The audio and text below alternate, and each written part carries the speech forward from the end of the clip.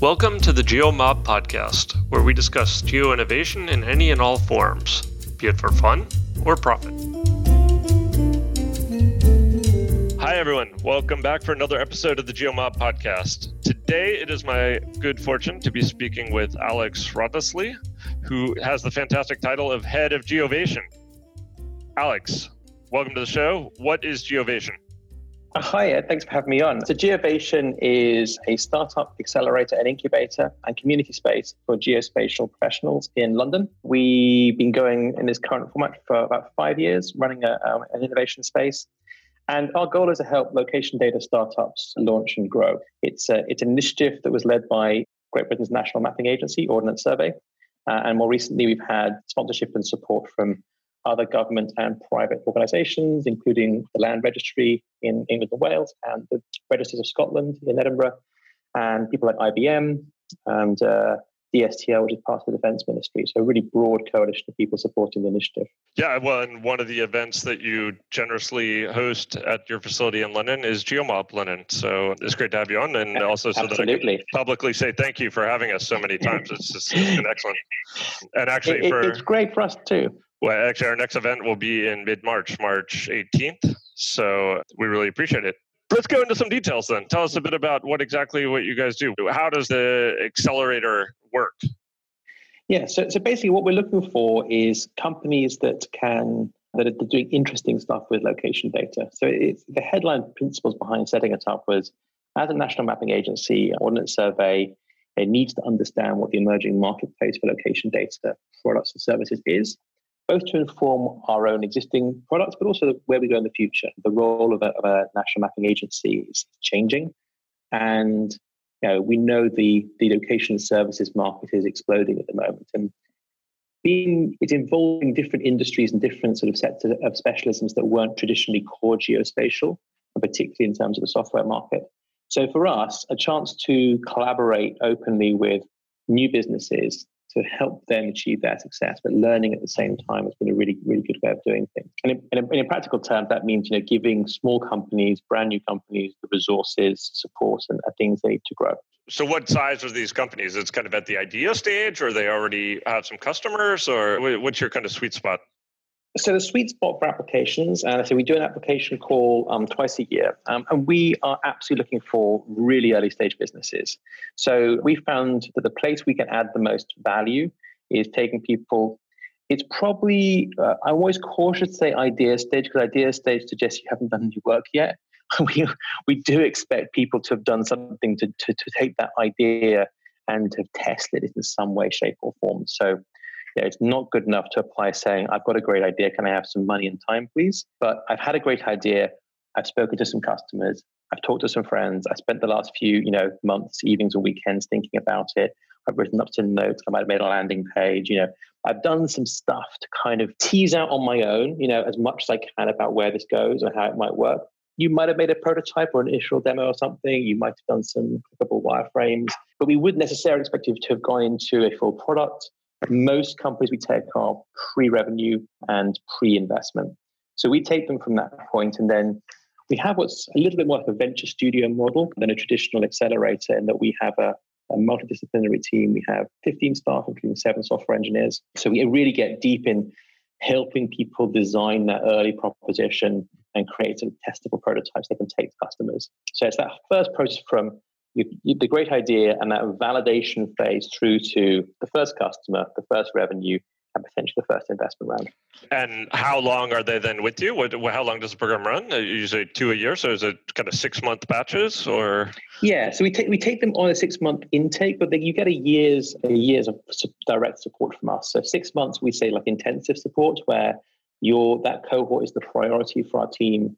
That's when we do all the workshop stuff. So we do everything from the really boring nuts and bolts of company formation, company directorship, accounting, finance, legal stuff. But we also do really, really, really good stuff, which is quite unique around founder development. And I'm an entrepreneur. My background is entrepreneurial, and the founder journey, I think, is something that lots of accelerators don't necessarily provide as much support as they could. So we do a lot of leadership development, presentation training.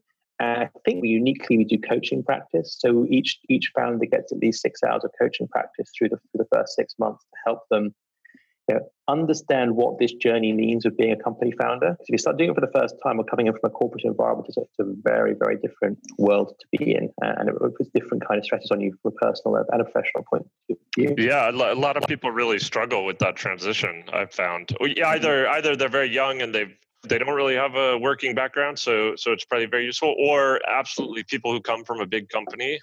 It's a big transition to move all of a sudden to a startup where you have to do everything. You have to create the momentum.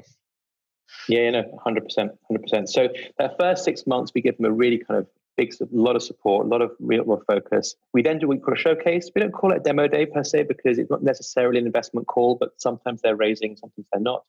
And then we take a snapshot of where they've got to that first 6 months. And then we give them 6 months, we sort of go to market support where we help them engage with those first customers, help them potentially go do that first investment round. We do some business development stuff with them. We might introduce them to corporates that we think might be interested or government departments that might benefit from their services. So they get sort of 6 months of more of a low burn kind of market support. And that kind of overlaps with the next cohort coming in. There's always kind of a group of companies in the intensive phase and a group of companies in the go-to-market phase. Gotcha. And we found that works quite well for us, sort of getting the maximum amount of the team resources we have available to us. And you're also giving them some funding, some actual money. Is it the same for every company, or is there a fixed amount, or how does that work? Yeah. So each company that gets on the program, and so we take in total now 20 a year, 12 in London and 8 in Edinburgh. And they get up to £20,000 of grant funding. We give grant funding, and it is doled out in a sort of 3-month chunk, so it's not all upfront in cash. The idea behind this was that we would, and the real motivation for giving a grant was to ensure equity of access. As a government-backed initiative, entrepreneurship can often be the preserve of those that obviously easy for lots of people to take 6 months out and start a business. Not everyone has the resources, or they're in the middle of their career, they've got mortgages or bills to pay or kids to raise. Lots of great ideas go to the wall because you can't just find that time focus. So the grant is literally a subsidy, if you like, for a period of time that lets people focus on their idea for at least 3 to 6 months, which gives them that window, hopefully, to work out whether it's really worth pursuing or not. So we do that. We don't take equity by default on the program. Our view is that we will provide a level of support that we do for the program with no equity take. What we do have a model is if someone, and particularly for non-technical founders, if they get to a point where they want to build something and they need to actually engage a technical resource, we found this gap where if you didn't have a CTO who could do it themselves, small companies were being really heavily diluted going to bring on a technical co-founder or going out to a contractor and saying, can you build this for me? And it was a very either cash intensive or equity intensive process. So what we found was a model was for those companies, if we believe in their business and they've gone through the value proposition exercises with us and we feel really confident they're onto something, we will second in our developer team to their business for a period of time in exchange for some share options. So we'll do that probably, I'd say, typically for about 20% of the companies that come through us, we'll do that with. So it's the exception rather than the rule. But it has worked very well for some of the companies we've worked with because it provides that relatively low cost and low risk way for them to get to that first customer prototype. Often that work will be thrown away in a year's time. It literally is. So what do you need to get done right now to get some cash in the bank, to demonstrate customers want to buy the thing? It's not designed to be your long-term technology platform. But, if we can do, 400 hours of dev work, to kind of get that first thing up there, 3 months of work, 4 months of work to try and get something in the market, it can be really transformative for some of the businesses we work with. I can imagine. And I know we've had the pleasure of having many of your startups present at GeoMob, and I know they all speak very highly of the program. So you've been doing it now for 5 years. How many people are typically applying in each cohort? What are the chances of getting in? Okay, so we are looking in London for 6 and in Scotland for 4 each time. It really varies. It's between 100 and 200 are applying for those 6 places. So it's pretty competitive. Wow. Given that obviously we're already in a niche. But I would encourage people to say that actually, like any open application process, there's a distribution curve of quality, a focus of people who've read the exam questions, those that haven't. So I think the real thing I always encourage people to do is to not get hung up on the odds. There's 2 things we'd say. First of all, we've got some really clear things we're looking for. I'll show you in a second, because just being in the right stage, the right focus, with the right sort of key things head will automatically put you in a better place for that process. The other thing is one of timing, right? We have had, I think, at least 3-4 businesses that have applied multiple times and got through on their second or third attempt because they're at a better place. They reached that point where we felt more confident we could add value. So not getting on the program is often no reflection of your business. It's more a reflection of the fit with us and where we are right now. The other thing is we don't operate like a venture studio, right? We don't just take quick win. And we've had a big debate internally as to, we currently in our model, we believe that we're here to add value and to look for the maximum impact we can make. So if someone comes to us and they might be really early stage, but they've got fantastic access to capital, they've got a really good kind of corporate experience. We look at them, we go, they've got this team, they're going to do it anyway. Whether or not we support them, they're going to be fine. And we've seen this a number of times. We'll often not invite them into the program, not because it's a great company, because we can't add much value to them. And we'd rather allocate these sort of limited resources to the ones that would really struggle or would need much help to get to that point, because it's trying to realize there's unrealized benefits rather than the ones that will happen regardless. It's been interesting, obviously, because if we did go for more, dare I say, the ones that are more guaranteed wins, probably up our stats a bit. But from our point of view, that's kind of that question of what's the maximum impact we can make with our resources and our limited resources is always what we look for. So in terms of actually the key criteria, we always say there's 3 things we look for: clarity of the business plan. Do they know who they're selling to, what they're building, and why they want to build it? Do they understand what the customer's problem is, and they have a real focus on that? Are they credible? Are these people who we believe can deliver this plan, or do they know how to find people who can? I'm not looking to anyone to be an expert, but we'd want them to say, "I'm not an expert in machine learning, but I know this doctorate student at UCL who is going to work for me part time to do it." Great. The third thing is, and it's the most important, is coachability. Do you want the support of a diverse and talented team to support you on this journey? Are you willing to, embrace the process kind of with an attitude of curiosity? Do you want to understand what's possible? If you don't, that's fine, but it's probably not the right place for you to be. I mean, I've known some extremely, bullheaded founders who are very successful, who listen to nobody about anything. And they've done really well for themselves. They know precisely where they're going and what they're doing and how they're going to get there. And I say, good luck to you. You may well succeed. Crack on. As an accelerator environment, we're very much looking for a collaborative process where we can add value, and that coachability, that willingness to kind of work together is critical for us. I think that's one thing many entrepreneurs overlook, is that for the investor, in your case, or the accelerator, it's all about also finding the people who are a good match to you, not just the people who are good in general. But of those 3 categories in general, what are the biggest mistakes that you see, or areas that lead you to reject applications? What is the one that people are kind of missing, lacking the most? That's a good one. The one that always surprises me, and it shouldn't, because I've made this mistake myself in the past, and the reason I think I quite enjoy doing this is that I have been on both sides of the table here. I've run businesses well, and I've run businesses badly, frankly, in the past, and I've hopefully learned some of those mistakes. Not talking to customers. I mean, the complete obsession with product above actually talking to the customers they want to sell to. It happens remarkably often. People come and say, I'm building this amazing thing. It's the best thing in the world ever. It does this fantastic thing. You're like, brilliant. Have you spoken to them who's going to buy it? No, we're still working on it. When it's ready, we'll take it out to them and they'll buy it. Like, we just don't see that working. Ultimately, it's about, if you are wanting to start a company, it's a company, it's about business, it's about a value exchange between you and other people. And we do see it quite a lot. People get lost in their technology or their products. And we also just talk to customers, have those customers early, because that's going to make a massive difference where you go. This leads to a good point, Alex, because a lot of people I know think, maybe people who aren't as deeply involved in the tech space, they think it's kind of all about just having the aha moment and coming up with some amazing innovation and then building the better mousetrap, right? But then you have people on the other side who are saying, oh, the idea doesn't matter at all. It just matters, it's all about execution and having a good team of complementary people who execute well, and they will find a business. How do you see that? How do you see that also, particularly in the geo prop tech space? Certainly from a startup's point of view, there are absolutely, if you're looking at sort of the heavy duty levels of sort of corporate innovation, particularly in sort of the industries, for example, like something like defense or pharmaceuticals, there's kind of long R&D cycles to build things that are exceptionally, unique and innovative for technical reasons. In the digital marketplace, I started off doing entrepreneurial activities in 1998, around then, and I remember the first .com time around, and it was a very different environment, that you could be the first person to come up with eBay. The barriers to entry to launching new things were really high, and that created a sort of a moat around opportunity.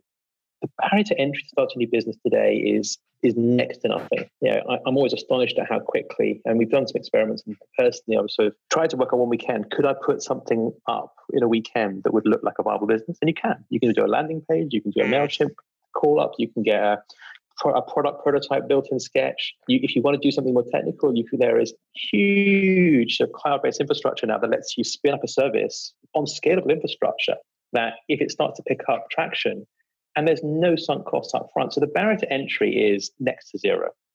So in that environment, it is about execution. It's ultimately about, can you deliver a service that people want to buy? And I think there are the exceptions. There are the people who come up with something, and they usually these days come out of something in the academic sector or the deep, so it's called the deep tech area, which is the holy grail for lots of VCs these days. They all want to be in deep tech because deep tech sounds really exciting.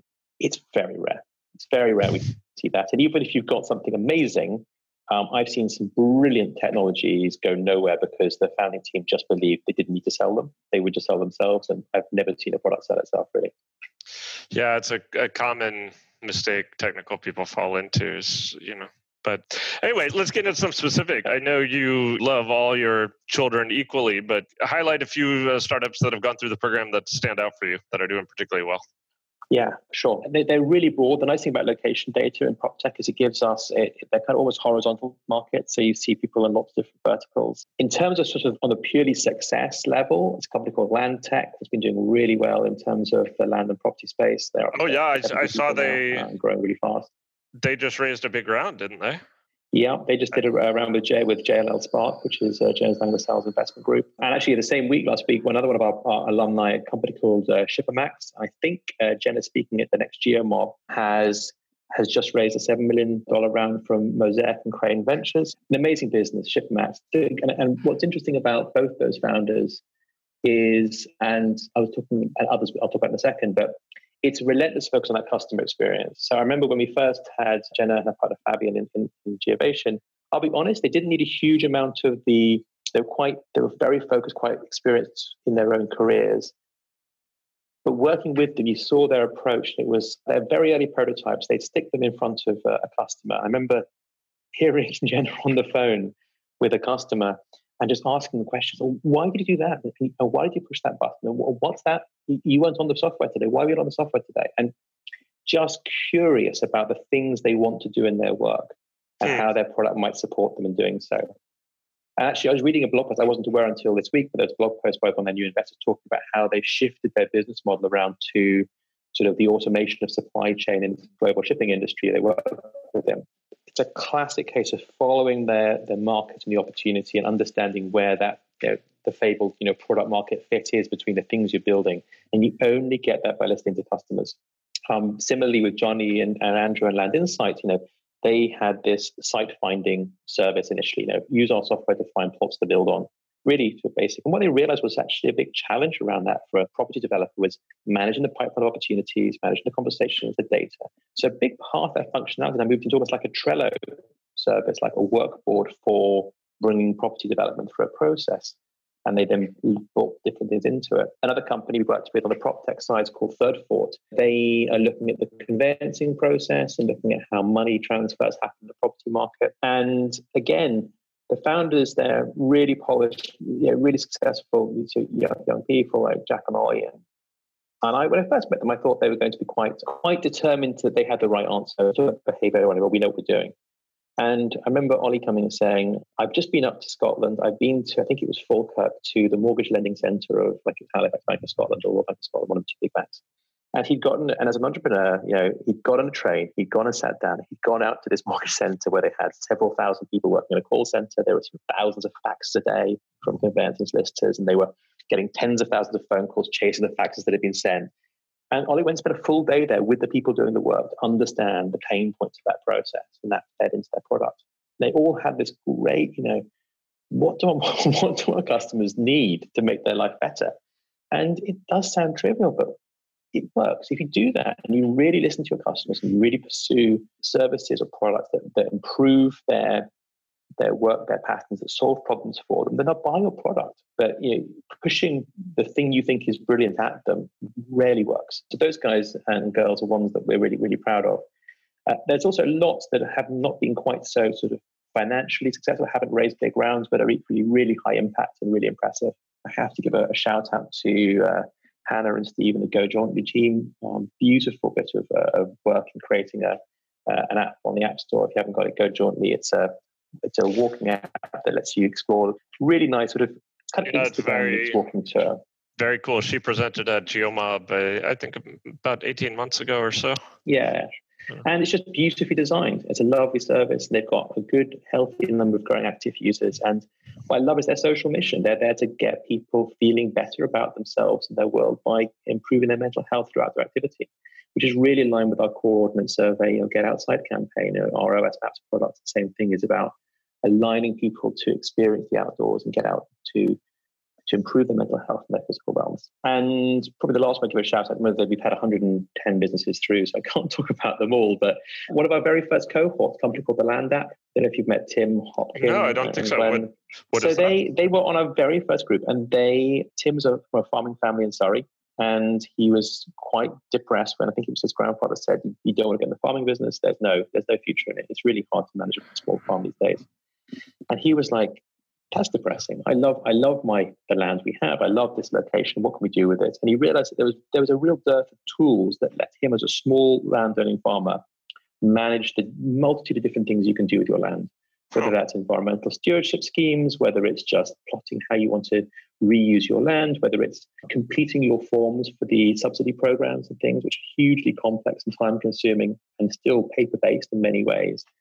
So he said, I can't believe that's possible. He came onto our program, and we supported him on building his very first prototype, which would let you effectively create a digital picture of your land. You load up your land registry titles, you can assemble a border, you can start add features to it and draw on it, and then create almost like a Google Docs for your farm where you can share plans and ideas with other parts of the value chain, environmental consultants, land agents, property consultants, and the government. And it's a really, really important part of our sort of agricultural landscape that has been hugely neglected. And as we move out of the European Union, whatever your political views are on that, it's going to change things a lot for our rural economy, particularly when we move away from the common agricultural policy. And what Tim has built is an extraordinary toolkit for farmers to interact with the data about their farms and with the stakeholders in it. But it takes time. I mean, he's 4.5 years in now, and he's just signed up some really big customers in. I think he's got Stratton Parker on board, one of the big sort of land agents nationally. They're using his software, getting value out of it, but it takes time. It doesn't happen overnight. And great founders have that persistence. I think probably was kind of what was the takeaway as a founder looking at starting a business is, timing is everything. Patience is really key. The idea of, starting a company and then exiting in 3 years on a, massive exit it does happen for some, but it's really, really exceptional. Most startups take years, a decade of your life to kind of get to a point of sustainability and growth. And you might still miss the way because, my last business, I started a virtual world business in 2007. I still think the vision we had was really cool and probably a valid strategic vision, but it's still now we're, 15 years on, 13 years on. And, you just have to decide whether you want to wait it out or whether you want to at some point say, I think I'm just in the wrong time zone for this in history. I might have to press pause and try something else and see where that vision comes in another 5 or 10 years time. But that requires a lot of sort of maturity and patience. I can definitely confirm what you're saying, that it takes time. As someone who had a real estate search startup for 10 years, it's a long journey, and founders really do need to have endurance. So great examples, Alex, of the types of companies you've been working with. Yeah. When is the next batch? When should people apply? So I think, unfortunately, this podcast will probably go out just after we've closed our January. We do a call January, February. So I think the current call is closing on the 25th of February, 24th of February, I think it might be at midnight. But we'll be doing another call in the summer, so look out for it on the geovation.uk website. A big button that says Apply Now pops up twice a year in January, February, and in July, usually late July, early August. And we usually give a 6-week application period to give you plenty of time to get your applications in. Okay. The other thing I'd say is, member of Geovation, if you are in London, or even if you're not and you want to have access to the community stuff, we have a good active Slack channel and we have lots of resources we can sort of point you to remotely. Go on to geovation.uk, membership, sign up as a free community member. It's a great way to get connected with what we do and be in the loop. If you are in the UK and you want a hot desk or work with a community of people, you can sign up as a startup member for free. You can use the co-worker space. You can drink the coffee. We've actually got a network now of other locations around the UK as well, in Birmingham, Manchester, Bristol, and Edinburgh, where we can arrange access for you if you need to hot desk in those locations as well. So it's a really amazing resource. And by engaging with the community, you'll get to know what we're looking for. We can support you on that program when it's ready to go.